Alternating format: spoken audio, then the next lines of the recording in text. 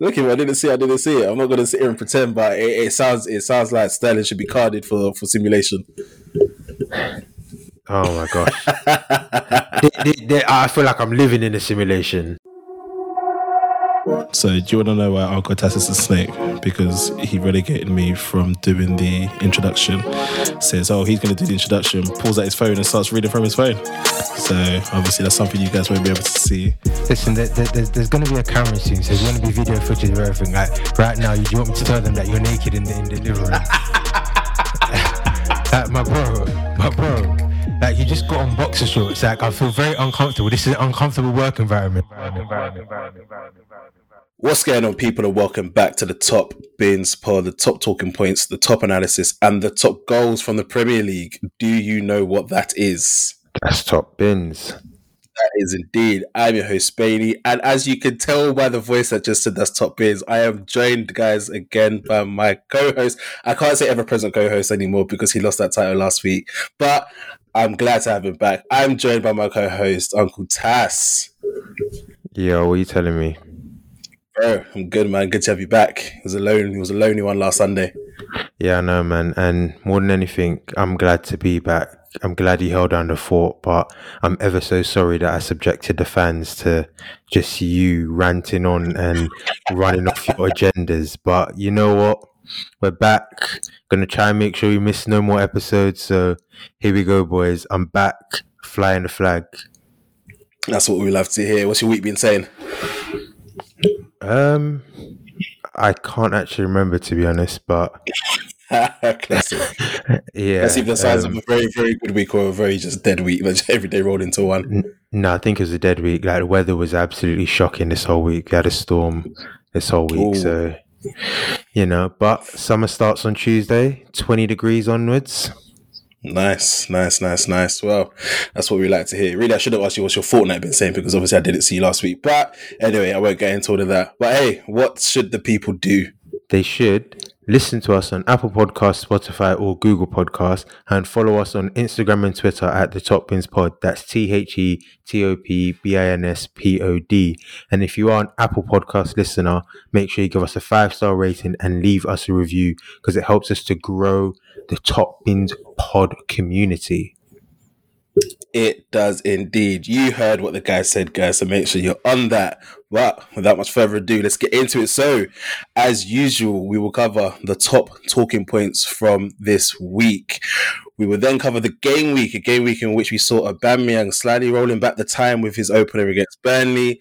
Liverpool, unfortunately, losing a 6th consecutive home game, and Man City's winning streak finally coming to an end. That's all before we crack on with Goal of the Week, Predictions League, Fantasy Football, Listeners' Questions, join the discussion, and Spadey's Trivia. Bloody hell, we really do spoil our listeners out there, don't we? Oh, 100%. Boy, oh boy. Well, let's get a cracking then. Uncle Tass, what are we saying for the top talking points of the week? So this week we have Erik Pieters actually got some online abuse. So following a similar theme to a couple of weeks ago when I was last on and was speaking about online abuse that players receive, this again is just wrong, because I don't even understand it. We'll get onto the game, but a VAR decision happened towards the end involving Erik Pieters, and it was overturned. It didn't go in Arsenal's favour, so that gave, I guess, Arsenal fans a feeling that they need to go online and abuse him and wish death upon him and his family and even his unborn child. I mean, what type of person are you that you're wishing death on an unborn child because of a football match? Like, grow up. Like I mean, I'm tired. I'm absolutely tired. Next talking point is handball and handball rules. So these are set to change from the 1st of July. The IFAB, so the International Football Association Board, have made changes to the handball rule. So for those of you who missed the game midweek, Fulham had a goal disallowed when a ball was cleared by Davinson Sanchez onto Lemina, inadvertently hit Lemina's arm, which was right by his side and fell into the path of, I can't remember who it fell into the path of actually, but he dispatched the ball. I think it was Josh Maja. It might have been Maja, but he dispatched the ball, made it 1-1 at the time, but it was ruled out because you can't actually handball the ball as an attacker and it leads to a goal. Whether inadvertent or not, the current rules state that you can't do that. This is wrong. Everyone knows it's wrong. It was a stupid rule to begin with, but now the IFAB have said that they've changed the rule for as of 1st of July, but they've left it up to the individual associations as to whether they'll change the rules now. But the FA have already said that they're planning to change the rules from next season. So it'll be interesting to see if it pops up again, knowing that the rules will change, whether the referee will still call it as a handball in real time, whether they'll say, actually, well, the rules have changed and they make a mistake. I don't know. We'll see what happens. But it's a welcome change, because how can a ball be blasted at you with your hand at your side, but apparently it's your fault, not the defender who blasted at you. It's your fault. So, yeah. Fulham, I mean, we're likely to be aggrieved, but they got 3 points today, so they'll be happy as Larry right now. But, yeah, good to see the powers that be making changes to progress the game forward. So next talking point is Matt Ritchie was involved in a training ground bust-up with Steve Bruce. So I think off the back of their 1-1 draw last week with Wolves, he was apparently chastised by Steve Bruce as being the culprit as to why they conceded. And he apparently retorted, calling Steve Bruce a coward, and it all came to arms in the training ground, which Steve Bruce didn't actually have a problem with. Matt Ritchie came in the next day, apologised to everyone, got on with it. He said it's normal, it happens up and down the country, you have arguments and whatnot, but they were more annoyed with the fact that there was a leak. I think this came out in the Daily Mail and someone had an inside source as to what happened. So they're trying to figure out who the leak is and obviously try and get rid of the leak from inside the club. But I thought it was quite interesting. The actual argument was over the fact that Steve Bruce gave instructions to Matt Ritchie when he came on as a second half sub, and because he didn't relay those instructions to the other players quick enough, that's why Steve Bruce felt they conceded. So he's also admitted on his part that they should probably get the instructions on themselves from the sideline, not rely on a player coming on to have to do it for them. But yeah, it's a non-story at the end of the day. I think it's more a fact that there was a leak inside the club that they're trying to figure out, and yeah, an interesting talking point more than anything. Then on to the next top talking point, which is Jurgen Klopp on the international break. So I say Jurgen Klopp because he's the one who came out with it, but Thomas Tuchel's also joined on a similar bandwagon in saying that if players are going to have to quarantine after the upcoming international break, then the clubs aren't going to release the players to let them go on international break, because all it's going to do is affect the clubs when they come back. Because if a player's quarantining, then they're not going to be able to train, they're not going to be able to get ready for the next few games, and then the clubs are the ones paying their wages are the ones who are going to miss out, not the international teams who've had the players, played their games, and are happy as Larry. So, I mean, you can say what you want about international breaks, but is one really needed at this time? I know there's a tournament coming up in the summer, but what are you going to learn about your team that you can't learn about them by watching them play for their clubs or their respective clubs at the moment? Like, what do you think, Spaney? Like, do you think there's an international break needed right now? No. I mean, I know you just said think what you want or whatever, but I hate international breaks, man. I just think they're a waste of time. I don't actually ever pay attention to them. I never really watch the games or whatever. But personal bias aside, no, exactly as you said, given the current scenario that we're in, if players are then going to have to come back and then quarantine and whatnot, and there's going to be so much uncertainty because now there's going to be so much mixing with players from different clubs mixing with their players from their countries who have also been at various clubs all over the world. It just smells like it's just going to be, or it just looks like it's just going to be messy. Do you get what I mean? And they're going to have to try to do a madness to try and ensure that when they come back, they can play and all this type of stuff. It just seems like more hassle than it's worth. Because exactly as you said, I mean, for the most part, look, these managers of these international teams should really know who they're looking to play and whatever. The most that you would have got is maybe there's that one or two maybe 3 fringe players that you've been thinking about, and now you want to bring them into the fold, and you maybe wanted to try them out before you go to the tournament. But look, it's a tournament. With how tournament football works, just take a punt. Do you get what I mean? It's knockout football. At the end of the day, you have one result to get. Just take a punt. Do you get what I mean? If it's like just 3 players that you might be looking at, but no, I don't really think the international break is necessary, man. Especially as we're trying to really squeeze so many fixtures into such a short space of time. Man. We just need to crack on with getting the season done. I wholeheartedly agree. So then on to the next piece of news, which is more a rumour mill one, but it's an interesting talking point as well. But there are rumours that Arteta could be being lined up to be a potential Barcelona manager. So, I mean, judging by your reaction, you're as surprised as I am, Spainy, because I don't know where this has come from. He's sort of come out to the rumours and said he's 100% committed to Arsenal, like he would be smart in doing, because they've 100% backed him, even though he hasn't shown much outside of a good FA Cup run at the start or back end of last season, rather. This season has left a lot to be desired. But I don't understand, like, I know he started his career at Barcelona and then moved on from there, made his name outside of Barcelona. But apart from him being maybe Basque and having links to the club, what has he done as a manager to warrant him being brought back in? Like, what is the philosophy that people are seeing that they like? Because I can't see it at the moment. Like, say what you want. I've been on Tuchel's back saying, oh, maybe he didn't deserve the Chelsea job, but I can sort of start to see what he's trying to do at Chelsea, and I can see that he's trying to impart his philosophy on them, and they're getting the results in a quick manner. Yes, Arteta got some results early doors with Arsenal, so maybe this is just early season form with Tuchel as well. But now Arteta's sort of been found out, and he seems to be lacking. Whether that's just experience, or whether it's just he can only perform at the top when everything's going his way. Similar sort of thing with Pep, where if everything's going his way, Pep's going to look amazing, but we haven't really seen him be tested at a club which don't have all the resources to know if he can handle that sort of pressure. But yeah, I mean, it's just a rumor mill at the moment. There's no certainties, but I'm not having it at Barcelona if it does come up. Yeah, that's a mad one.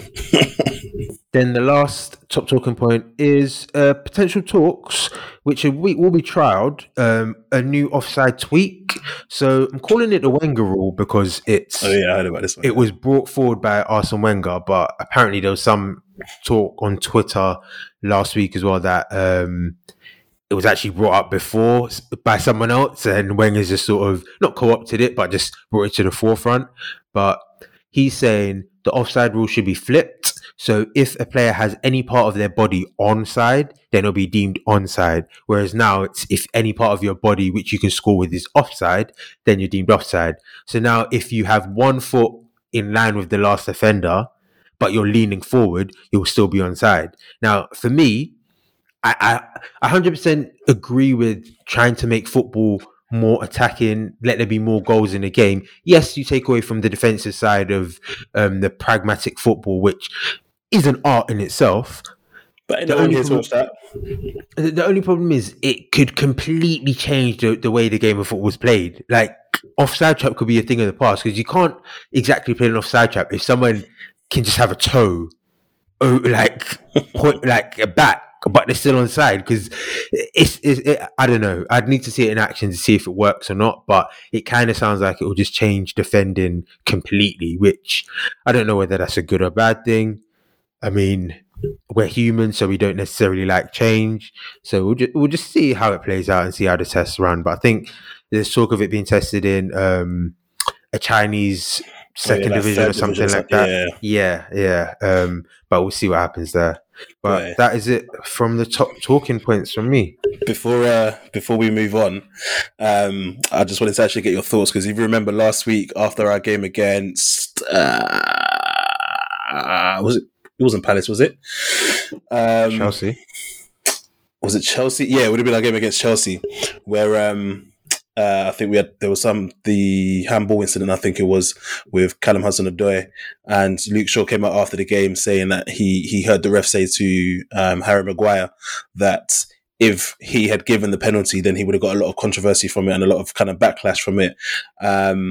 And so obviously when Luke Shaw came out and said that there was a lot of talk about Luke Shaw potentially getting ramifications from that in terms of disciplinary or whatever, I just wanted to get your thoughts on whether or not you think there was even a conversation to be had in that regard, whether or not you feel players should be able to, because ultimately all Luke Shaw was doing was saying, this is what I heard the ref say to Harry Maguire. So why is the ref getting so much protection in that regard, and Luke Shaw's the one that could be facing disciplinary action in that regard? So I wanted to get your thoughts on that. And then also quickly, because Rio Ferdinand was actually giving his opinion on this and was saying that refs in the Premier League should be mic'd up the same way that they are in NFL and rugby and stuff like that.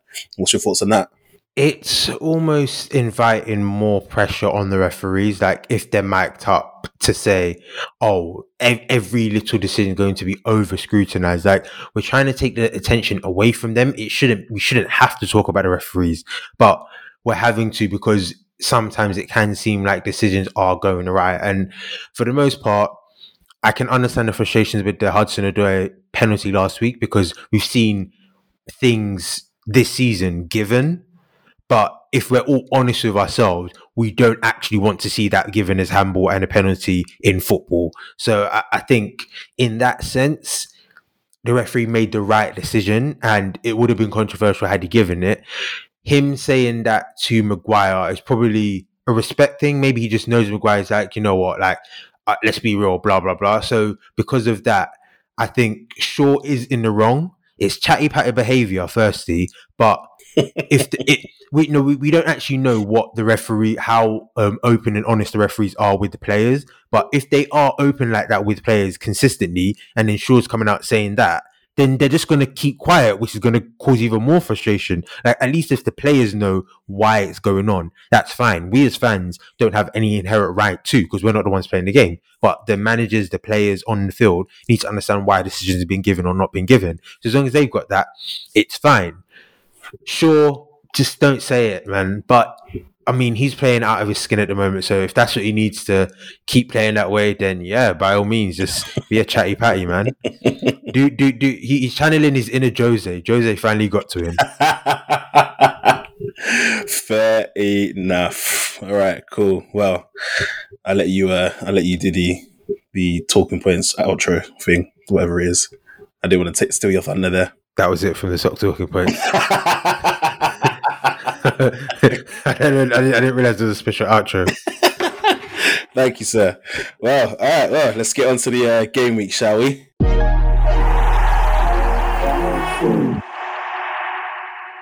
Cool. Well, on to the game week. Starting off with the first game of Saturday, Burnley Arsenal. Now, I don't know what to make of this game, to be honest. I don't know what to make of this game, so I'm going to let you tell me what you thought about it, and then I'll see how I feel after that. I think Arsenal have every right to feel very sad that they didn't win this game.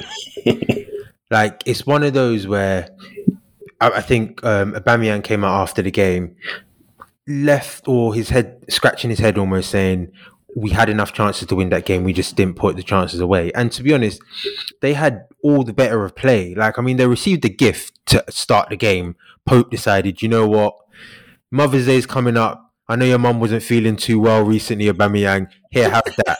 Give her that. Give her a goal for her collection. Because he just let the ball in the back of his net. And yeah, they were up 1-0 after 6 minutes, and you're thinking, oh, here we go. Burnley are going to roll over. Arsenal are going to get themselves up the table, up in spirits, ready for the North London derby next week. But they sort of just weren't clinical. They weren't ruthless. Like, they had a couple of good chances. Saka had a really good chance, which he should have put away. I mean, let me not lie, I do like Saka, so I'm not going to try to get onto him too much. But so at times he's not clinical. And I think that's the only thing he's missing to be truly one of world football's global superstars. Like, he doesn't have that X factor in the box. He has the X factor in and around the box, but not in the box for me. He hasn't got that finishing ability yet. But, to be honest, the story of the day is Xhaka, because yes, he's the one who made the mistake.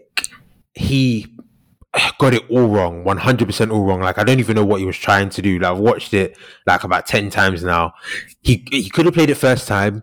He could have taken a touch and tried to dink it over Chris Wood.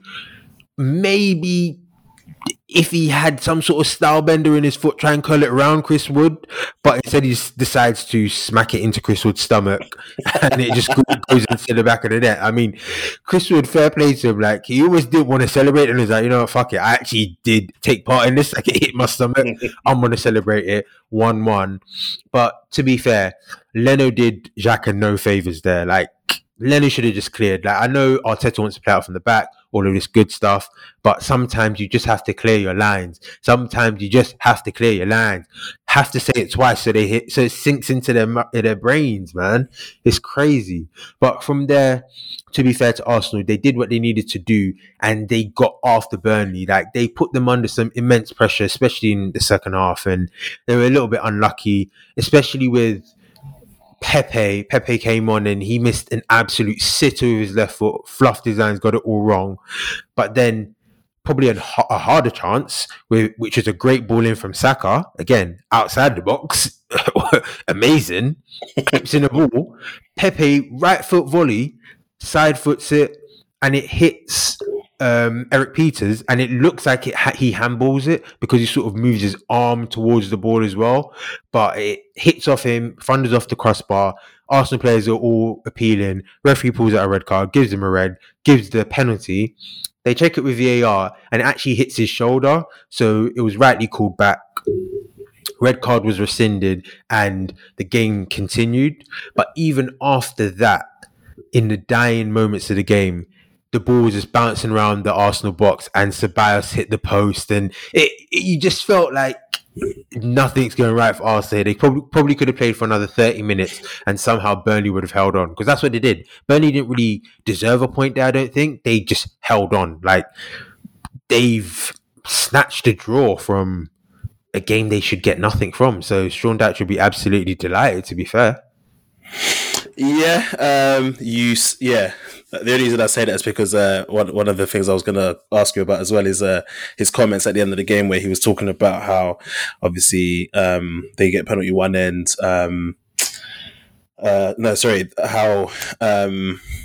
the whole penalty incident originally, the ref tried to give that, but then I think there was an incident where one of the Burnley players were brought down in the box and the penalty wasn't given there, and so Sean Dyche came out afterwards and was like, how in the game they have to be diving and squealing for them to be awarded these things. And I found that an interesting point, because it's like, I see what you're saying. Like, it's something that you've brought up a couple of times in the past, where I think maybe myself and a couple other non-Liverpool fans have got on to you guys about Salah in particular, who his wrist will get pulled, but yet he's flying down on the floor like he's like his legs got swiped type of thing. But what did you think of those comments? I get his point, and sometimes if you don't go down, like even I guess midweek taking it to Liverpool, where I don't know if you saw it, Mane ran past, I think it was Christensen, and stayed up when there was a bit of contact where he could have gone down, but he stayed up, tried to chase the ball, didn't come to anything. If he goes down there, referee has to make a decision. Here, I think it was Vidra, he sort of does the right thing, trying to score. I don't think there's enough contact in there for it to be a penalty anyway. I think he kicks the back of, I can't remember whose foot it was. So I personally don't think it's a penalty, but Sean Dyche is absolutely right that you have to go down rather than hope that you're given the penalty. So it's not something we want to see either. You don't want to see players forcing themselves down, but until the referees give penalties because someone's been fouled, not just because the player's given up on the ball, it's never going to change. So yeah, either Sean Dyche is going to have to tell his players, go down if you feel the contact, or just decide, to live by the sword and just play the right way. Yeah, fair enough. Well, Burnley 1, Arsenal 1, Evans Stevens at Turf Moor.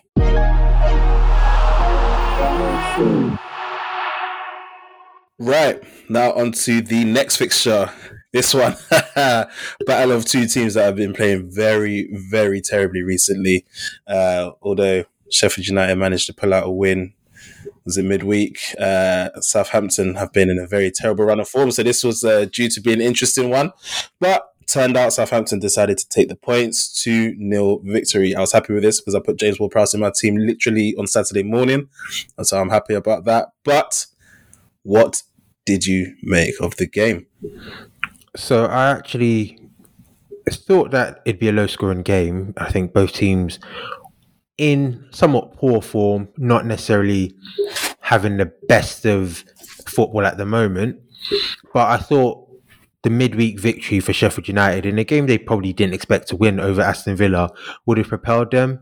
Again, they're playing at home here. I thought, you know what?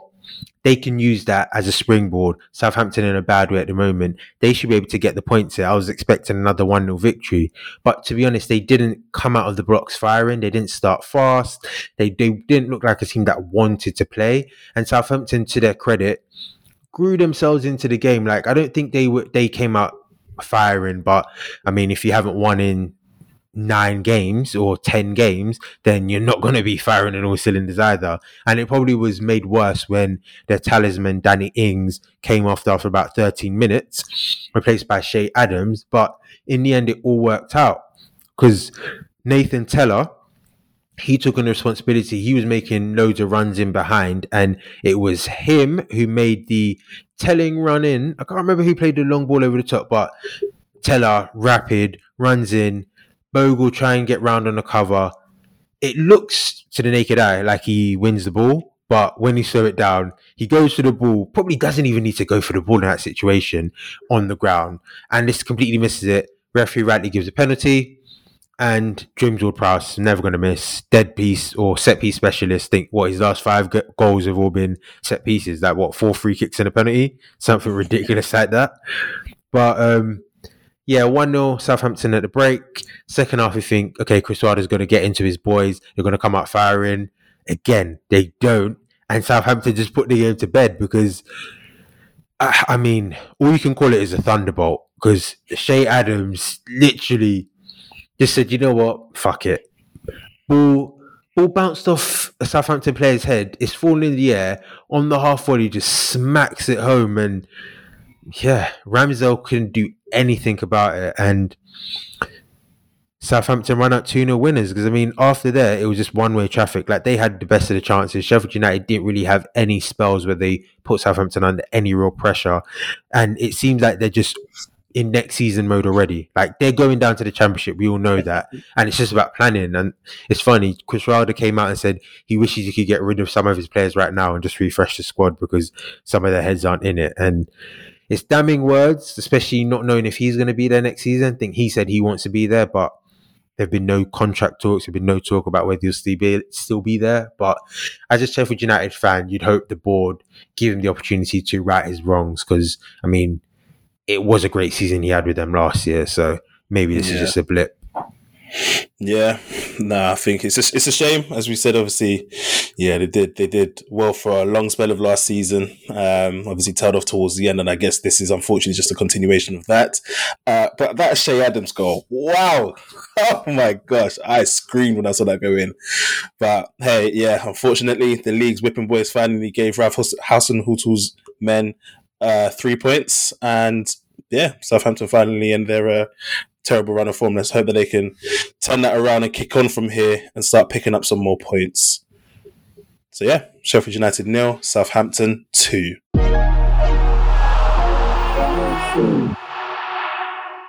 Right, and next we have Aston Villa versus Wolverhampton, a ball draw. Unfortunately, 0-0. This one, I'm not going to lie, I didn't see too much that excited me much in this game. I think Aston Villa started off brightly. Obviously, they started without their talisman, but also in regards to the result, I mean, what else did we really expect when this is a fixture that I think has been decided by 1 goal in the last, 4 or so. I think a bunch of 2-1s, 1-1s, or 1-0s and that. So never really been the exciting game, and yeah, both coming in different form. I think Aston Villa started off brightly though. Ollie Watkins rattling the crossbar with a fantastic strike from range, but obviously hit the crossbar, went out of play. Konsa from very close range should have finished. I don't know what he was doing, but c'est la vie. And then Watkins got into a good position where instead of shooting, he decided to try and play it across to Traore, and it didn't get across to him. So I don't know whether that's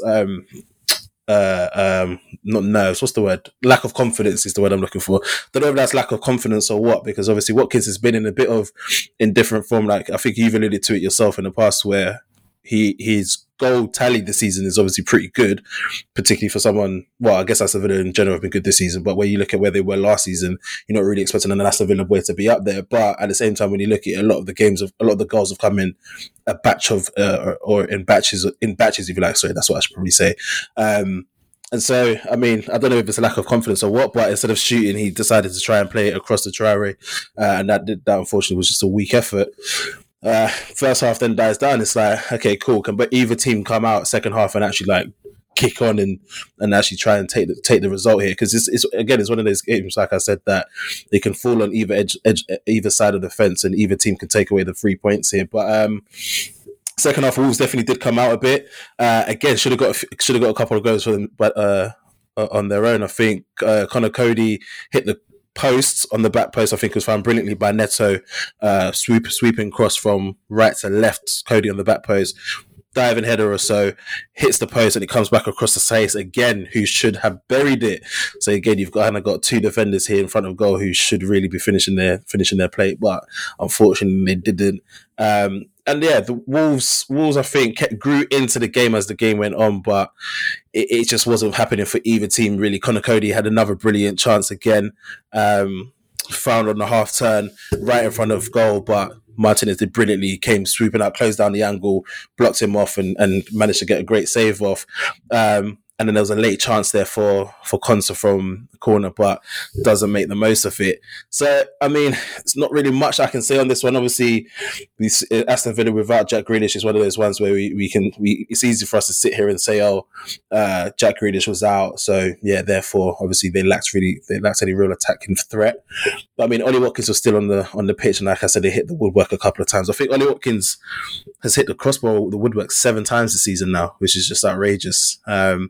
Unlucky, but outrageous at the same time. So yeah, one of them ones. Either team, the point doesn't really do much, or didn't really do much for either team. I mean, it's not going to help either one really. They're both still sitting around that mid-table position. But yeah, I guess it's just one of those ones really where, as we've been saying, there's obviously so many games, so many fixtures coming thick and fast that you're not going to get every single result. You just move on to the next one, right? But I think Wolves probably would have wanted that result more, given how indifferent their performances have been of late. But yeah, I mean, 1-0. What more can you say on that one? I guess it's just a case of the goal on the right hand side of the pitch was just cursed, because that's the one which Aston Villa hit the crossbar twice, and then Wolves hit the post as well. So the woodwork was just cursed. And as you say, it's a derby match, so it wasn't as fiery as that you probably would expect for a derby, but same time, both teams probably a bit of tiredness in the leg, said, you know what, a draw doesn't hurt either of us. We'll just stick rather than twist. Facts, and that's exactly what happened.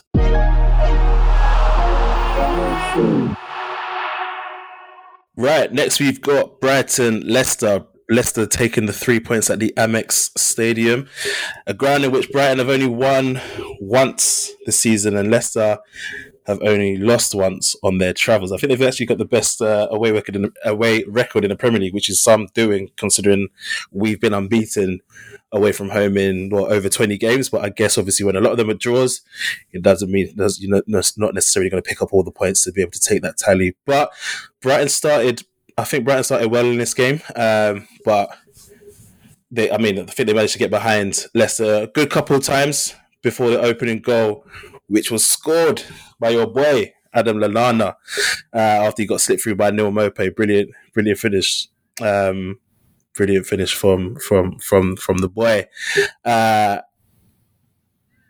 Leicester obviously had their debut. Was his name Tavares? Have you seen him before? So my only sorry to take it there again, but my only experience with him is from Football Manager. But but yeah, I like him on Football Manager, and he looks like a tidy player. So I was quite impressed with the little brief cameo that I saw of him. Yeah, I mean, he hit a thunderous strike which forced a very good save out of Sanchez. Very, very good strike. So unfortunate not to get on the score sheet on, I think it was his full day, because I think he's made a couple substitute appearances so far. So I think this is his full debut that he made. and Brighton were able to actually get a second goal that was ruled for offside, though unfortunately a brilliant goal. You remember, obviously we'll come on to it, but we had the, I vocalized last week about my favourite assist being Cesc Fabregas against Burnley in 2014, and this would have pretty much equaled that boy, because this was a brilliant cushioned volleyed through ball from Lallana into Mopai, but unfortunately, it was just offside, so that got ruled off. But hey, second half, Leicester came out and they decided to turn up this time. Got the equaliser. Loose passing from Brighton, overturning possessions, and Tielemans slipped in Iheanacho. Obviously, we know him from his City time as well. He's a brilliant finisher, so he finished that one quite nicely, dinking it over the keeper. The game does die down a bit then after that. There was an incident quite late on where Lewis Dunk brought down, I think it was Vardy in the box. Now, I'll be interested to get your thoughts on this, because I don't know how this wasn't given as a penalty personally. Like, Lewis Dunk doesn't touch the ball. Yeah, so I think when I was watching it, to me at first, I thought, no, Dunk looks like he gets the ball. See the replays, clearly doesn't. So it should have been a penalty. I guess to make an excuse for the referee in a sense, although Vardy clearly touches the ball, it kind of looks as though Dunk's foot gets the ball. But I mean, if I'm the one watching the replay on TV and I can see that he doesn't get the ball, how you're watching it in the VAR booth and monitors and whatnot and not seeing that, I don't know. But should have been a penalty. Yeah, 100% should have been a penalty. But hey, I mean, their justice was served, because I think that resulted in the corner. The corner came in, bit of play, went back up for another corner down the other side. The ball came in, and it was quite funny / embarrassing, because obviously with no fans in the grounds now, when you're watching through the TV, you can obviously hear all the calls and stuff like that. As the corner comes in, you hear Sanchez scream, absolutely bellow, "Keepers!" and then absolutely just missed the ball. And obviously Marte did very well to get down and just headed that into the back of the net. So unfortunate for Sanchez, but obviously Marte obviously lapped up on the opportunity and managed to take the 3 points for Leicester. I think that's his first goal in 4 years. So yeah, well, congrats to Amate for that one. But yeah, overall, I think Leicester, were fortunate in the sense that I didn't see enough from them at all in this game to justify or warrant the 3 points, to be completely honest with you. I don't think Vardy even had a sniff at goal. They were struggling to find him. Obviously, Iheanacho got in from the through ball from Tielemans, but other than that, I don't really remember too many chances being created from a Leicester standpoint, and it just kind of goes to show how much of a talisman for them that James Maddison is used, obviously out at the moment.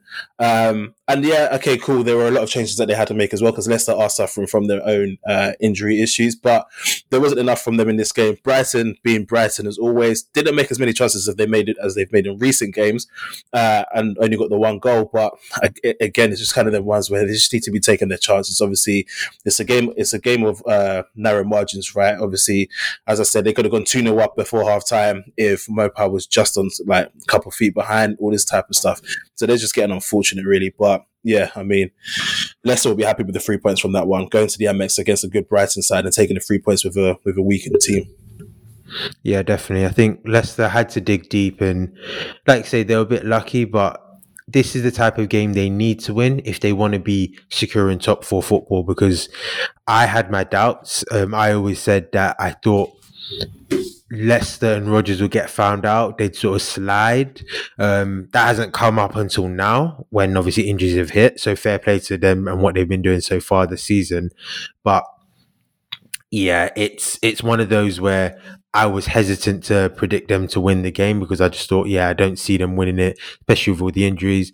But they somehow pulled it out of the bag. I guess Iheanacho rolling back the years, because he's sort of fallen off, because he was actually clinical at City. When City let him go, it was almost like, what the hell are you doing? He's a great young talent.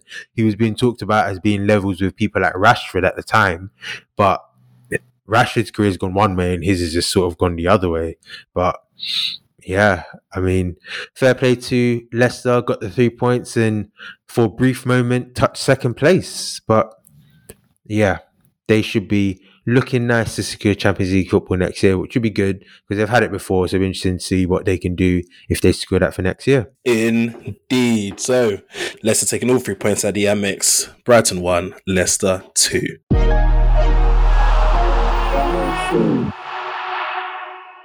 And cool. So that wraps up the Saturday fixtures. On to today's games, Sunday. Another 4 games for us to intersect and digest and do what we can with them. So starting with West Brom, Newcastle. Wow, another board draw. I don't think I was too excited for this game to turn up, but I'll let you try and tell me what you find exciting about this one. Try and instill some, try and excite me a bit with this one because, 0-0 West Brom, Newcastle. Boy, don't know about that one.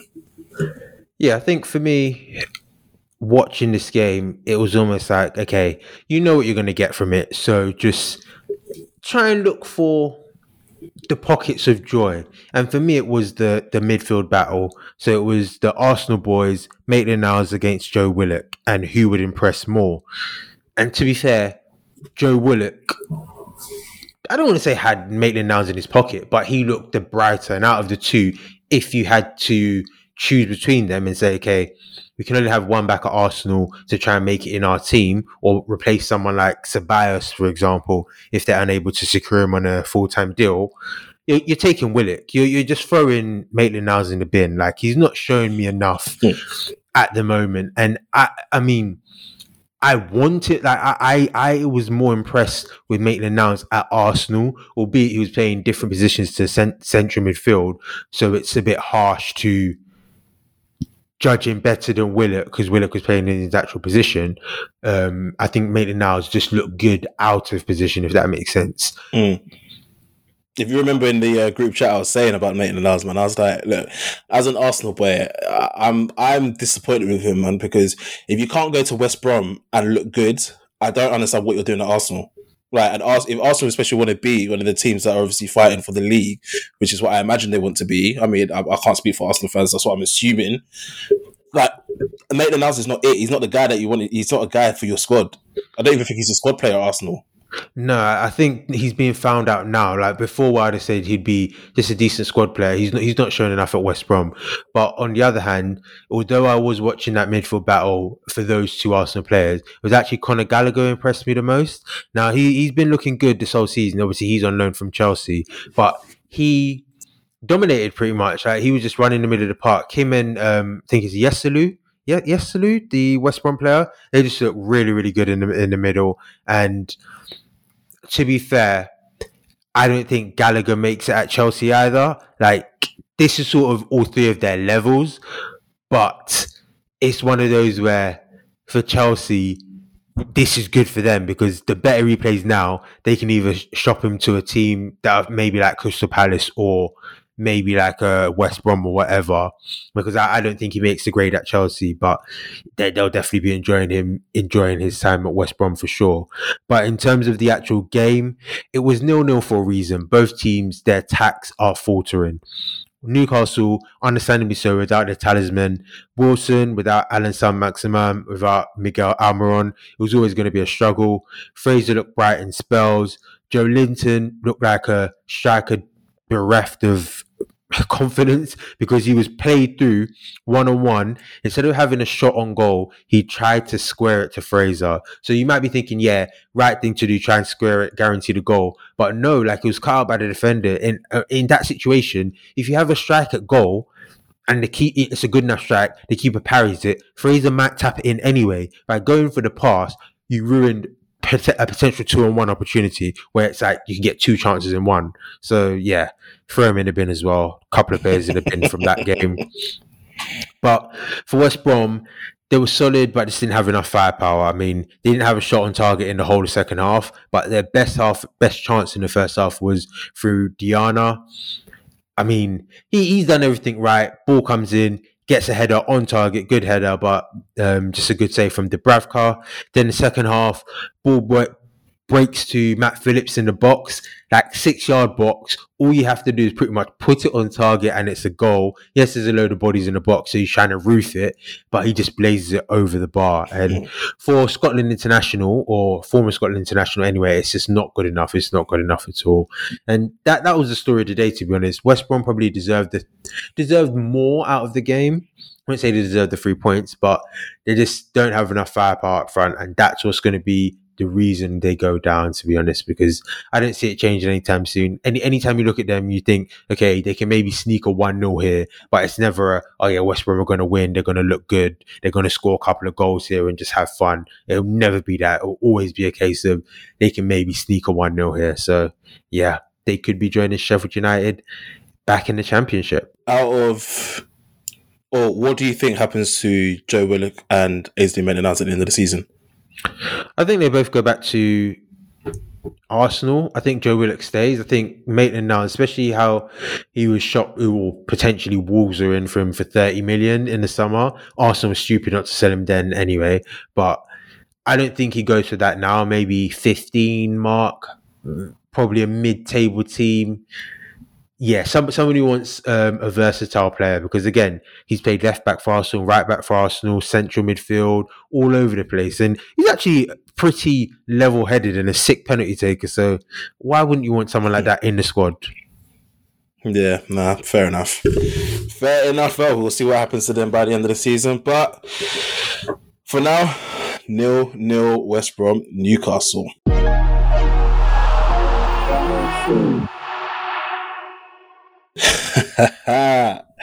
And now, time for the moment we have all been waiting for. And I'm sure you've been waiting for this moment as well. Uncle Tass. From a ground in which he went, 63 or 4 games unbeaten over the span of, 3 years, to a ground where you couldn't even buy 3 points. 6 games, 6 losses since then at Anfield. What is going on? I mean, it is what it is. I mean, I know you want a reaction. I know you want me to just... I know you. I know you now. I know I'm not necessarily going to get that. I just want to know what's going on. It's for me right now. Like, there's one word that just describes how I feel right now, and it's just apathy. Like, I just don't feel anything anymore. Like, I don't care for this season. Like, it's a lockdown season. It's a lockdown season that just feels like the play. Not the players don't even care, but it kind of feels as though or it feels a bit like Klopp's trying to show a couple of things. Like, he's trying to show the board, hey, by the way, the squad's not good enough to compete on all fronts. Like, I know we've overachieved recently, but that's because we got lucky with injuries. We have an amazing first 11, but outside of that, you're going to have to put your hands in your pockets a little bit. But on top of that, it's almost a fuck you to the footballing authorities and saying, look, you're asking the people to play way too much football. The players are out of form. The players are tired. What more do you want from me? Like, I have to play the same players week in, week out, because if I change up the team too much, this is what you get, where Fulham can come to Anfield and bot the second team, because that's what it is. And some of it is certain players are just a little bit too green. They're not there yet. And some of it is just players are just old, like just past it. And some of it is just the system doesn't work without certain players. One of them being Trent Alexander-Arnold, for example, because he came on the last 15 minutes and we created a majority of our chances after he came on the pitch. No disrespect to Neco Williams. I think he's a decent backup player, but it changes the dynamic of our system when Trent isn't playing versus when Neco is playing. So it's hard to be Neco in that situation because he tries hard. It's just you're not Trent, so it's always going to look worse and make the team play worse. But to be honest, yeah, I mean, Salah made the mistake for the Lemina goal. It's hard mistake, brother. That's not a mistake. Salah does not care. The guy doesn't want to be there, man. Let him go. He doesn't want to be there. Look at him. Look at his body language when he's playing. That wasn't a mistake, bro. He did that deliberately. You know how we were saying last season that De Gea was making all these mistakes so that he could get a move. That's what he's doing. It's the same thing he's doing. Don't let him pull the wool over your eyes, man. He's trying to leave. Salah can go when you lot free Pogba. Impossible. But I mean, Salah made the mistake, and I think for me it's a case of because people or Liverpool players always do it because you scored so many goals on the break from corners. They don't see a corner as okay, we've got rid of the ball, let's clear our lines. It's always, how can we break from this? How can we counter from this? How can we score a goal from this defensive situation? So that was obviously in Salah's mind when he gets the ball, doesn't feel the pressure around him. And Lamina does well to nick it. I mean, I say he does well. It's one of those where potentially, if he didn't score from it, or so if it was in the middle of the park, the referee might have thought, you know what, I maybe could give a foul here. But because he just nicks the ball and just slides it home with his first flipping goal for how many years, he just lets it go. And to be fair, Salah wasn't complaining either. Like, he just got there in time. Kind of a high foot, but he just got there, nicked it, and sorted it home. And they were good value for their lead. Liverpool huffed and puffed second half, showed a bit of effort at least. And yeah, I mean, I know Klopp came out recently and said we're not going to prioritise the Champions League, we're going to focus on the Premier League. But in all honesty, I think we just reached a stage where if you want to win some money for the rest of the season, just put a couple of pounds on Liverpool to lose 1-0 at Anfield, 100%. Because I mean, I won money today, so he runs out here betting against his team, you know. I mean, what should I bet on my team when I don't think they're going to win? I mean, at least I've lined my pockets. Like, it's true. Like, yeah, I mean, it is what it is. Like, I know we've got quality in our first 11, and we should have enough quality to get past Leipzig in the Champions League. I know this is in the Champions League pod, but that's our season now. Like, Premier League's done for us. We're not going to get top 4. All we can do is we can't even spoil anyone's day. Like, the title's wrapped up. Like, what are you going to do? Like, all we've done is just help Fulham maybe escape relegation because they're now 2 points or 1 point behind Brighton. So yeah, that's all we're doing, just feeding the masses, because there's only one team who've lost to Fulham, Brighton and Burnley this season. Liverpool FC. We move. Wolves, Arsenal, Aston Villa, Leeds the next 4 games. Oh yeah, Arsenal's dub. To be fair, the Wolves, Aston Villa and Leeds are away, so the only one that you're probably saying is a guaranteed loss for you at this, like, the looks of things, is Aston Villa. Wait, Aston Villa's at home? Oh, no, that's a dub as well, because we owe them for that 7-2 dub. We'll see about that one, boy. But yeah, fair enough. Okay, but from a Fulham perspective then, what did you think about Scott Parker's men? It's hard to judge it, because obviously when the team sheet would have come out, they would have been really, really excited, saying, yeah, we can really get up behind this and win this game. And they played well. Like, they did play well, especially in the first half. But they could have been clear and out of sight. But like, I don't want to say luckily got the goal, but it took until the 44th minute for them to actually finally get a goal. Then in the second half, when they had the goal, they just sat in and looked to contain us. And a Liverpool team on form score 2 or 3 easily. So it's hard to really say, oh yeah, it was an excellent performance by Fulham. They did just enough, but because Liverpool are playing so badly, they got away with it. Like, it wasn't like they were very, very good defensively. Like, I mean, I've seen them play better in recent times. Like, I probably thought they played a bit better in the Tottenham game, which they lost 1-0, than this game, which they won 1-0. So it's just ebbs and flows. But yeah, I mean, like I said, I've been enjoying them this season. They've been playing some decent football. So I want to see them stay up. And it's Scott Parker's first win at Anfield. I think he lost 6 times as a player, but 1 win as a manager. So yeah, enjoy that, Scotty. But yeah, fair enough. I think it's interesting because I've been saying that I specifically recall it is ever since the reverse fixture at Craven Cottage where you drew 1-1 that I've been noticing Fulham playing well. In that game in particular, they played amazing from what I recall. They probably should have won that game. And ever since then, they've been playing very well. So yeah, long may this continue for them. And I've been saying, I think Fulham are safe, man. I do think Fulham are safe. I think Newcastle are in big, big trouble. But we'll see what happens. But hey, Anfield, current ground of 3-pointers. Liverpool 0, Fulham 1.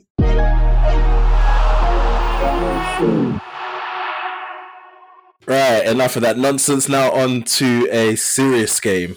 the heavyweight clash of the weekends, the Manchester Derby, the one for the winner to take the bragging rights of the city. Manchester is well and truly Reds.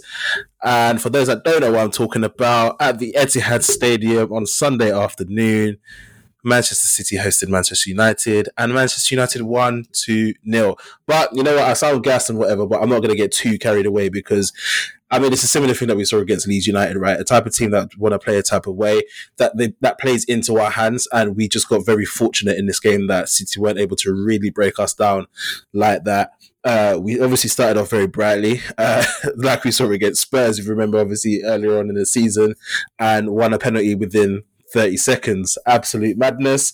Gabriel Jesus losing possession of the ball, then trying to make up for his error and being a bit over cautious or over whatever, if you like, fouling Martial, bringing him down in the box, and Bruno Fernandes slipping at home. So sticking one to the people that try and say he doesn't do anything against the top teams, or they're always done against the top teams this season. He scored 2 penalties. But I'm not here to judge. I'm here to give my thoughts on the game. And to be honest, after that, it was very much just Man City. They dominated the game in that regards, but as I say, didn't really create any chances that they were able to break us down with. They just kept possession of the ball. And to be honest, I'm just happy that it wasn't like Spurs, where we started off like that and then concede a bucket load of goals. I mean, it was kind of a typical City and a typical United performance in that regard. City did dominate the game for the most part. Game opened up in the second half though, and United were then able to break a bit more on the counter. There were a few times where we got into some good positions and probably should have done better with it. And to be honest, the scoreline, I mean, it probably could have been more, if I'm completely honest with you, in regards to obviously the few times that we broke on the counter and got into decent positions. But it wasn't to be. It wasn't to be. We did get a second goal though. Dean Henderson giving Ole Gunnar Solskjaer a real headache. Interesting that, well, I mean, I know obviously David De Gea recently just had a baby, so I'm not too sure if that's the reason why he's still out of the team, or whether or not Ole was happy with Dean Henderson's performance against Crystal Palace today. He didn't really have to do much until like the last minute. But I think Dean Henderson has proven himself to be a very good understudy. But to be honest, Sergio Romero was doing the same thing. Sergio Romero was coming in and keeping constant clean sheets whenever he played. But look, I mean, it is where it is. Obviously, Dean Henderson was brought back from his loan spell with Sheffield United for a particular reason, and that was to put pressure on David De Gea, and he's doing that, man. I don't think David De Gea is going to sleep too well tonight. I mean, depending on how much he cares about the club, I don't think he's going to be sleeping too well tonight, because Dean Henderson effectively, okay, he didn't assist the goal, but it was his decision making that led to the goal, in the sense of him absolutely launching the ball into Luke Shaw's path for him to be able to carry it forward, tee off Rashford play it back into his path, and then him to slot it home, which is very annoying because I have him sitting on my bench in fantasy football, but it is where it is. We'll obviously come on to that part. But yeah, and then it just became a game of United just soaking the pressure. Look, I mean, the Etihad seems to be a stadium that we're not actually too fearful of for some reason. I mean, obviously, we've got a decent away record as it is, but the Etihad in particular, I think we've won now 3 out of our last 5 games there, and have drawn the other 2 maybe, or maybe lost 1. But, I mean, we have a very good record at the Etihad, particularly under Ole Gunnar Solskjaer. So it's interesting, and obviously it's a good thing that we've been able to end Man City's absolutely stupid run of 21 or 22 straight wins, 28 games unbeaten. Do you get what I mean? So yeah, bragging rights go to Man United. I'm not going to get too carried away, as I say, because look, I mean, it's not like we dominated the game and won it 2-0. We were quite fortunate that City just weren't able to break us down, because on any given day, if the wind blew another way, they would have absolutely peppered us. Do you get what I mean? But that wasn't today. And look, I'll take the 3 points, because obviously it means we go back into second place, which Leicester tried to pip off us with their victory over Brighton on Saturday. So yeah, I'll take it. Obviously, closes that gap a little bit to City, but obviously we're not going to be winning the league. So look, I'll take it as long as we can just maintain the second position, because I'm not liking this back and forth with Leicester now, where obviously we've both been dropping points recently. Obviously Leicester then win, as you said earlier, Leicester win against Brighton, they go second. We have to get the win against City. You're thinking it's an impossible task, but we managed to do it back in second place, and we're not falling down the table just yet. So yeah, I'll take the 3 points. Yeah, I think Ollie seems to just have Pep's number, and I think, like you say, it's the style, because I see it when any team that wants to play on the front foot against United, you're just playing into their hands. And United being a top heavy team with heavy hitters like Martial, Pogba, Bruno Fernandes, Greenwood, Rashford, all up top, you know that if they get chances on the break with space, they're going to punish you. And obviously, Jesus, absolute criminal today, absolute criminal. Your chance to be the number 9 for City, and within 30 seconds you're giving away a penalty, doing things in the wrong box, like criminal. And the closest City came, it being just a crossbar long range drive from Rodri, is just not good enough. Like, I mean, what do you think of the Sterling shout for a penalty when he ran into Fred? Are you having that? I'm trying to remember it. Where he was from on the left hand side, sort of dribbled into the box, dribbled past. Wan-Bissaka had a nibble, ball bounced off him. He didn't actually touch the ball, but the ball went through Fred's legs, and then he just ran into Fred's leg. So like he could have got onto the ball, but Fred didn't kind of make a tackle, but Sterling wasn't in control of the ball at the same time. It's a bit of a weird one, but it kind of looked like it could have been given.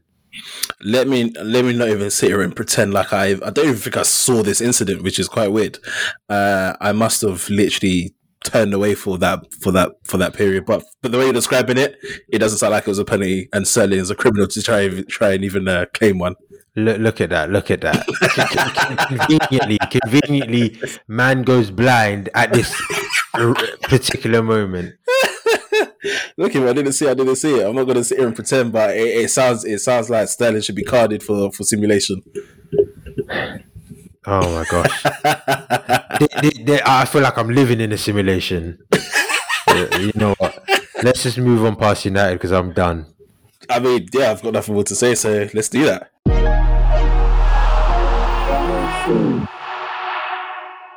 Right, so time for the final game of the weekend, which was probably actually the most entertaining.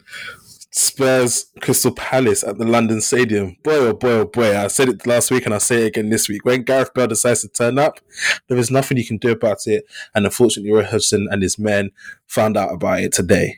Absolute madness. Spurs 4, Crystal Palace 1.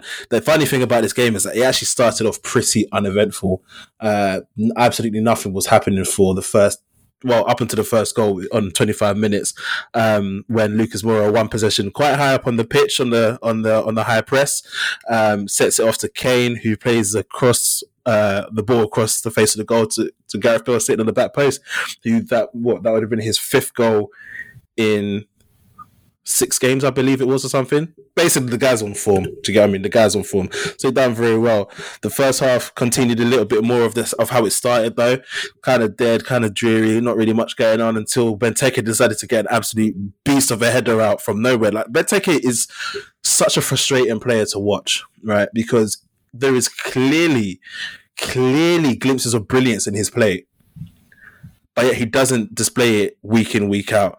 This header was phenomenal. Last week, volley against Brighton, phenomenal. There's been other goals that he scored in his career. I remember, this is going to pain me to say, but I remember when he was at U and he scored that bicycle kick against us. Phenomenal. Like, he has this ability to just score some ridiculous goals sometimes, but then he just goes every other time. It's like, what? He's just so frustrating. Anyway, just before halftime, he managed to get an equaliser, brilliant header, as I said, going even Stevens. Obviously, Roy Hodgson just tried to put a bit more impetus into the game, into Crystal Palace's play, by bringing on Wilfred Zaha, who'd obviously been out previously, just returned from injury, and so couldn't start the game. But Spurs weren't having any of it. They were not having any of it. And within 10 minutes of the second half, it was 3-1. Gareth Bale getting a second and Kane getting an absolute weldy of a goal. Brilliant goal. One of them ones reminds me of Bruno Fernandes' one against Everton, where he kind of those ones that kind of look like crosses, but then they go over the keeper's head into the side of the net. But it was obviously deliberately a shot. To get what I mean? So brilliant goal before Kane then got a second of his own before also going off. I mean, what can you say in general about the game? It's one of those ones. Spurs 4, Crystal Palace 1 at home to Spurs. It's like it's not really more of a result than you would have expected. The only thing that I'll be disappointed about if I was Jose Mourinho is not keeping that clean sheet, because other than that one goal that came out of nowhere, Crystal Palace didn't really make much. And so to have conceded that goal, I know Jose would have been, or Mourinho would have been quite annoyed at that. But hey, what can you do? You're not always going to keep clean sheets, unfortunately. But yeah, I think given how Crystal Palace have been playing recently, they've been catching so much life. I think I said it against Brighton, against us, to leave Sellers Park the other day with a point, and to leave the Amex the week before with 3 points or whatever. That they absolutely stole those 4 points, and so this is now kind of like a rebalance of everything, because they've not been playing well at all. They've not been playing well at all, and they got found out by a good Spurs team today, who we know obviously through star power, if they want to turn up and they want to play, they can, and they showed it. Do you get what I mean? So yeah, I think Roy Hodgson, look, to come away with 4 points from a good Brighton side, a Man United side, and the Spurs side, he's not going to be complaining too much about that. The win, the draw, and the loss, he's not going to be complaining too much about that.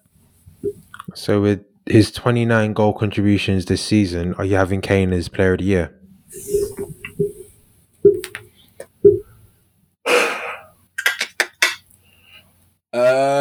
Player of the Year right now, 29 goal contributions is kind of mad though. How many has Bruno got? The thing is though, you know what? I'm not going to let you try and shoehorn Bruno into this debate. No. Listen. I was going to say, I'm not going to actually bring Bruno up in this, because it's easy to keep mentioning his name because of the change he's brought to Man United as a team, but that doesn't necessarily make him the player of the whatever. It might make him player of the year at United, but not player of the season for as a Premier League overall, because some of Bruno's obviously bare pens in there and bare like. You know, when he's stretching out his legs to try and get the ball, and then it just inadvertently comes off him and it goes into like Luke Shaw's path or someone else's path, and then they score and he's getting the assist for that. That's happened a few. Like I don't worry, I'm not watching this through some mad tinted lenses. Do you get what I mean?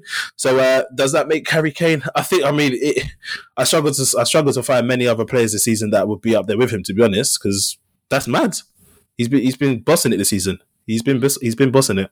But then if they don't win anything, they fail to get fourth, can he still be Player of the Year? That's the question. Yeah, I think. I think so. I've never been the one for just because your team's not necessarily, like, for example, I think I've said it on the podcast before, right? I don't like it when week in, week out, every game that goes on, man of the match always comes from the team that wins. Like, even though there could have been a player on the losing team who played an absolute worldie, but obviously they lost the game. Do you get what I mean? So I've never been one to be, results decides the individual. No, because you can still have a sick game and whatever. So I don't think just because Spurs don't finish in the top 4 or don't win anything, that takes away the fact that Harry Kane should or shouldn't get, or has any bearing on whether Harry Kane gets Player of the Season, in my opinion. Fair enough. So yeah, but I mean, yeah, he's doing a madness right now. I think where are they now? 6th, are they? I think they're 6th now. Yeah, I think they're 6th. So obviously they were 9th not too long ago. They've won, I think, their last 3 or so in a row. So they're slowly creeping back up the table after a kind of mid-season blip. Can they finish strongly? We will soon find out. But Crystal Palace needs to buck up their ideas. But to be honest, like I said, 4 points from those 3 games, they're not going to be complaining too much. So what's Roy Hodgson going to do about that? Again, we shall see. But hey, that wraps up the game week. 8 games. Well, I lied, actually. It doesn't wrap up the game week because, again, it's a double header. So we've got games Monday, I think Tuesday, I think Wednesday. Boy, there's a lot of football on right now. But hey, that is that. We will now move on to Goal of the Week.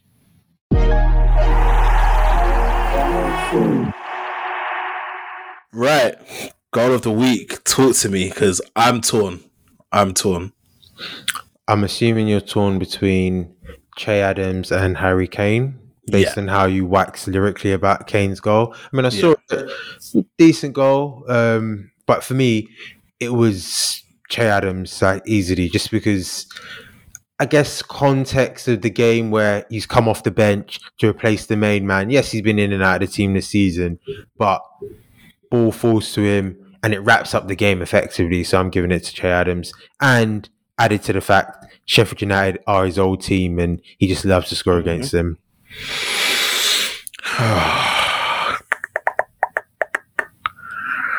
I think... There's no prizes, by the way. You can choose whatever. I mean, yeah, you're right, but I want to choose what I think is the goal of the week. You know what? Yeah, I'm gonna agree. The way he cut across the ball on the half volley and just rattled that top corner. Yeah, all right, cool. We got unanimous decision. Che Adams, congratulations! You have won the Top Bins Pod Goal of the Week. Please do get in touch so you can collect your prize. I just said there's no prize. I mean, no prize. I mean, yeah, but. Shut up, man. You know, that's how you... I was getting tired, fam. Anyway, let's move. What's the next section? The next section is Predictions League, so we'll come on to that now.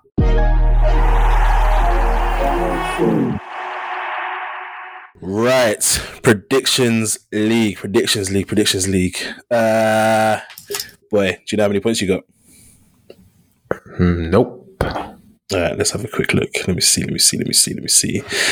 All right, cool. So I got nothing.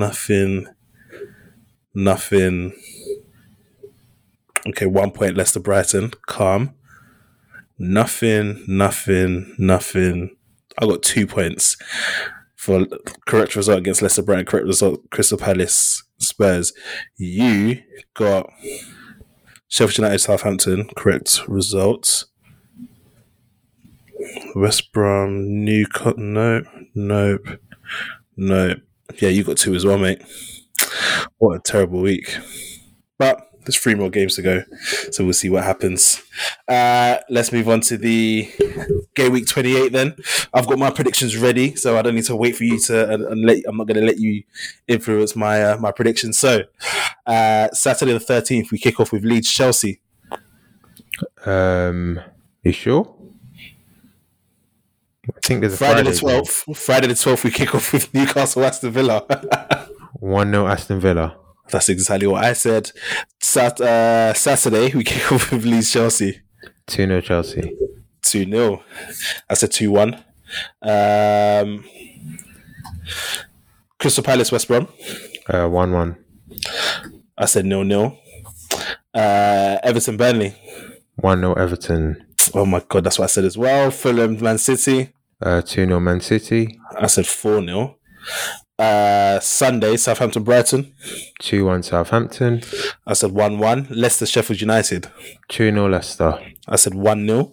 Aston Villa Arsenal Spurs. Before the game today, I wanted to say 0-0, but I'm going to go for a cheeky 1-0 Tottenham. I said 2-1. Man United West Ham. Now I'm actually predicting what I think is going to happen. It's not banter, but I think because it's at home, West Ham do you 2-1. We say just a Lingard brace, yeah? I'd hope so, but he can't play. Oh yeah, of course. Wolves Liverpool. I mean, as I said from the start, I'm never going to go against my team. So even though I should be predicting 1-0 Wolves, we're away from home, so we might actually do the damn business. So 1-0 Liverpool. Fair enough. I said, what did I say? I said 2-0 Liverpool. Yeah, because at Anfield. Cool. Well, thank you very much for that. We shall see who comes out on top.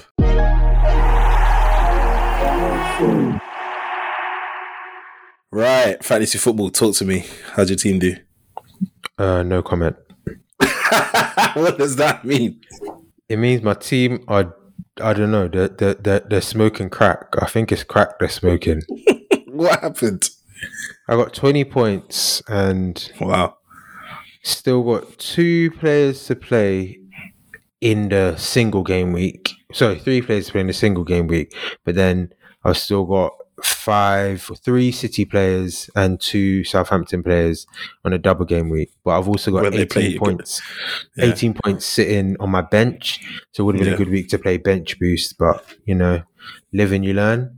But obviously, this is his segment. Like, we might have to rename the fantasy football bit the Paul Walker fantasy football section. In his honour, yeah? Yeah, because he's just extending his lead at the top, sitting on 48 points. And again, he's got, 5 players to play? So, yeah, looking rosy at the top. It's all mad. I did look at the thing as well. He's like at least 100 points clear now, isn't he? Oh, no. Or something.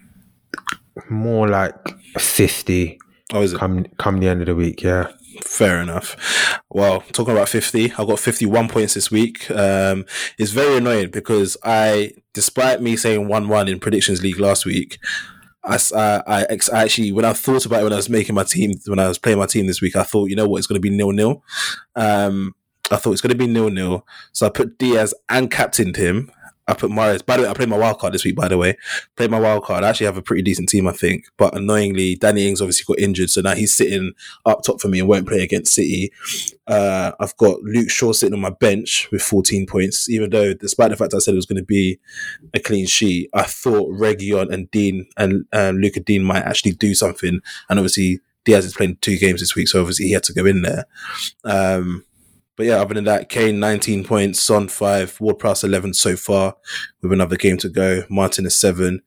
Yeah, Luke Shaw with 14 points on my bench, which is jarring. But hey, we shall see. Remember, because I made the mistake where I thought I could play my wild card and then play my bench boost, which was always going to be my intention. But then obviously when I tried to do that, I couldn't. I was like, shit. But hey, it is what it is. We'll see what happens. We shall see what happens. Well, let's hope your boys pull through second half of the game week, man, because, 20 points isn't it.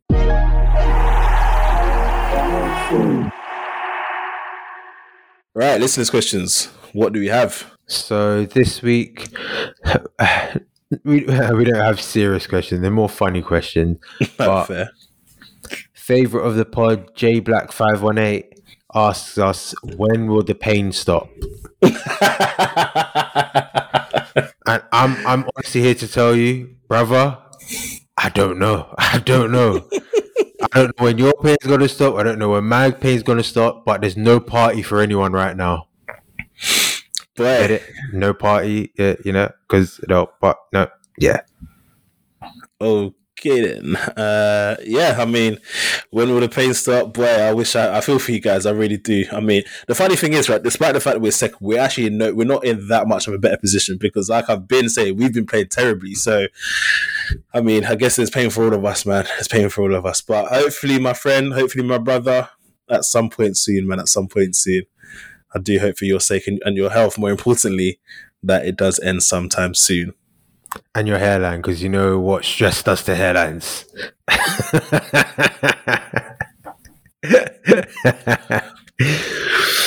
Wow. So, wow. Question number 2 comes from _M_Fernandez_. What is handball again? Because I don't seem to know. What is handball? What is handball? Like, what is handball? Because no one even knows. Like, you know what's funny? That's like one of them questions that if you start talking to a girl, yeah, and obviously I don't know, you tell them you like football or whatever, and they try to watch it with you one time, and then they're asking them dumb questions like, okay, so what's a free kick? What's handball? What's offside? It sounds like one of them questions. But what is handball? Unfortunately, I couldn't tell you right now. I don't know. I think it might be when the ball touches someone's hand, whether that's deliberate, unintentional, a mistake, they're slapping it down. I don't know anymore because it touches your hand and you have to guess whether it's going to be handball now. Like, I mean, yeah, like I said, the IFAB have come out with new guidelines for next season.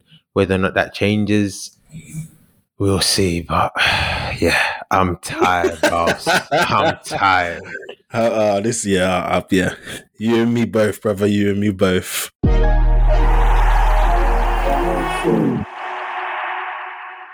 So, join the discussion.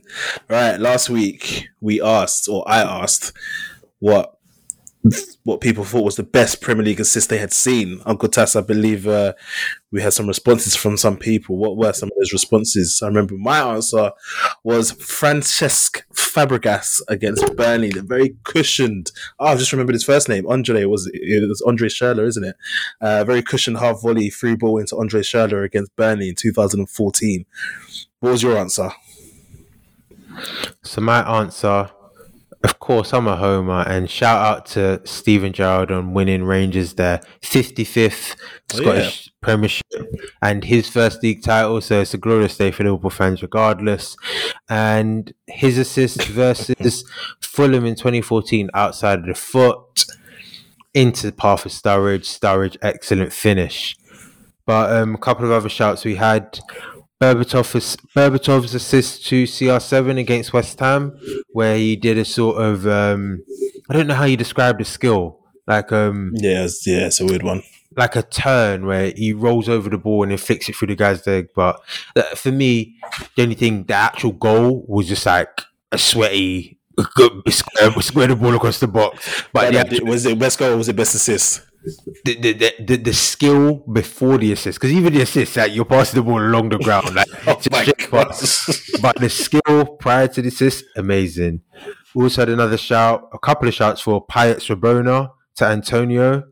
Very, very good shout, because I mean Payet was doing mad stuff in the Premier League. The guy lit up the Premier League when he came, man. The streets will never forget him. Then also another shout for Balotelli to Aguero. So that was from King in J. Also the Berbatov one was from C. Graham. King in J is a United fan as well, you know. I'm disgusted he said that. And M_Fernandez said Ozil's assist to Giroud against Aston Villa, which is actually a backheeled assist. So middle of the park backheeled assist to Giroud, and Giroud managed to finish it off. Fair. Well, some good shots there, but the best assist will always go to Fabregas. So it's cute that you guys let us know, but Fabregas wins on this occasion. So this week, guys, I mean, this one is kind of prescripted for us, not one that we had to think about, because it's that time of the month. Goal, manager, and player of the month for February 2021. So, goal of the month, flipping hell, there were some screamers in February, wasn't there? Were you able to? Good goals? Yeah, some good goals. Were you able to decide on a goal of the month? Oh yeah, I mean, I make no bones about the fact that I'm a homer. So Minamino against Chelsea, where he sat down keeper and defender and slid it home. Thank you very much. We'll take that. And you actually made me sick. The reason I didn't give it to Salah for his no backlift shot against Leicester is the fact that we lost that game. So, you know what, I thought, I'll give it to Minamino. They didn't lose that game. No shame whatsoever. Absolutely no shame. Anyway, I mean, neither of those goals made my list. The goals that made my list, Foden against you, obviously. Banger. Mateta against Brighton. Nice little back heel through. I think he nutmegged the defender and keeper. Fernandez against West Brom I put in there because left-footed volley, weaker foot volley. Although it came off his shin, so Fernandez against Everton. I was mentioning obviously the one that Harry Kane's one resembled. Ings against Wolves, Loughton against Crystal Palace, James Ward-Prowse's free kick against Newcastle. I'm so torn. I don't know what to pick. The ones that are reaching my final, I think, are Ings against Wolves, and Loughton against Crystal Palace, and Foden. Yeah, I think if I had to cut it down to two, it's going to be Ings and Loughton, and I just don't know which one out of the two, because I remember Ings' one, because when you watch the goal and the angle that they showed it, it was mad, because it was like Armstrong played the ball in and the cameraman was moving so slowly that by the time we got to Ings, like he literally just struck the ball and rattled it into the back of the net on the volley. But then Loughton's as well, man. Like, no one expected that from Burnley. Bro, I'm stuck. I don't know. I actually don't know. But you know what? and also the assist from that one, the Jay Rodriguez assist for that one, the over the top. But for kind of what it did to me in the moment, I'm going to say Danny Ings against Wolves. Yeah, settled. So we've got a difference of opinion there. So hopefully the people listening can come with a definitive answer. But hey, manager of the month. I mean, is this really competition? Pep. Next. No. I mean, to be fair, we have to shout him out in the sense of what beat Liverpool, Spurs, Everton, and Arsenal in a stretch of 4 games, and then also obviously beat Burnley and West Ham. That was in between beating Burnley and West Ham. So, I mean, absolute madness. Fair. So, player of the month. Who have you gone for? Player of the month for me, Jesse Lingard. Interesting. I said the same thing. I mean, he's just been in inspired form, and he's just having fun again with his football. And like I've said previously, he's hard to hate. Like, as much as United player, whatever, all this, but Jay Lings is hard to hate, man. Yeah, nah, fair enough. I said Jay Lings as well. 3 goals and 1 assist in his 5 games. His career has definitely been revived since his move his loan spell to West Ham. So yeah, long may it continue, man. We love seeing him enjoying his football. We love seeing him play well because he's got stuff to offer, as we've seen in spells at United. And so hopefully he can offer that to David Moyes and West Ham, and maybe come back to United and offer it here, or even stay there. Who knows? But yeah, Jesse Lingard is also my player of the month of February. Well, guys, let us know. Obviously, we'll get the visuals out. Let us know who you think should win goal, manager, and player of the month. Always an interesting time to see what players have been shining, particularly when it comes to these monthly awards. So, yeah, thank you very much for that, Uncle Tass.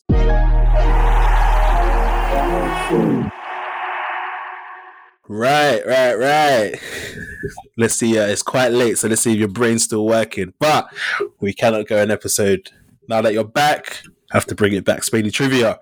So, I want to know whether you can tell me. So, basically, obviously, United, cheeky 2-0 victory at the Etihad, obviously, earlier on today.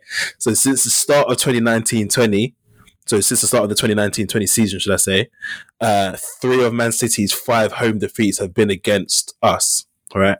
I want to know if you can tell me which team or teams make up the other 2 home defeats that City have suffered since the start of last season.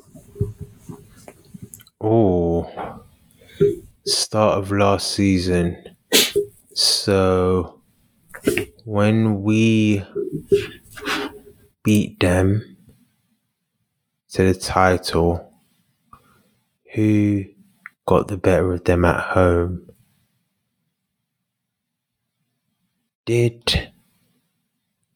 Was that at home or away? Okay. I feel like the 2 potential shouts are Chelsea and I just had the team in my mind. Chelsea and Crystal Palace. Wrong. I'm surprised you didn't get one of them, considering the nature of the defeats. So to kind of not necessarily give a clue, but to hopefully make it a bit easier, 1 came this season, 1 came last season.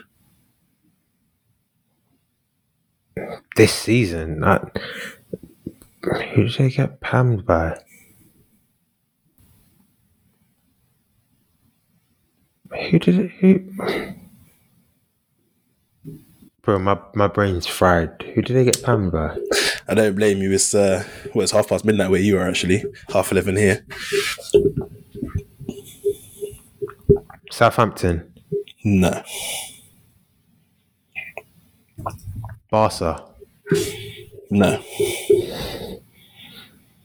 Klopp. No. I have no idea, man. So they lost 2-0 to Wolverhampton Wanderers last season on the 6th of October. Bro, Leicester 5-2. Wasn't that at thingy? I thought that was at Leicester. Nah, I was at the Etihad, bro. That was at the Etihad. Fair enough. So, boy, well, unfortunately, your losing streak not only continues for Liverpool, but also for Spainy Trivia. Let's hope you can come back stronger next week, eh? But, guys, that wraps up another episode. Thank you very much for rocking with us. I hope you've enjoyed that one. Uncle Tass, what should the people do? Well, if they've enjoyed the episode, they should rate, review, and subscribe. Tell a friend to tell a friend. Help us spread the word of the Top Bins pod. It's the only way we're going to grow this platform and get out to more and more people. All right, guys, I've been your host, Spainy, joined by my 99.99% present co-host, Uncle Tass. There we go. This has been the Top Bins. Keep it Top Bins this week. We will catch you next week. Peace. Yow.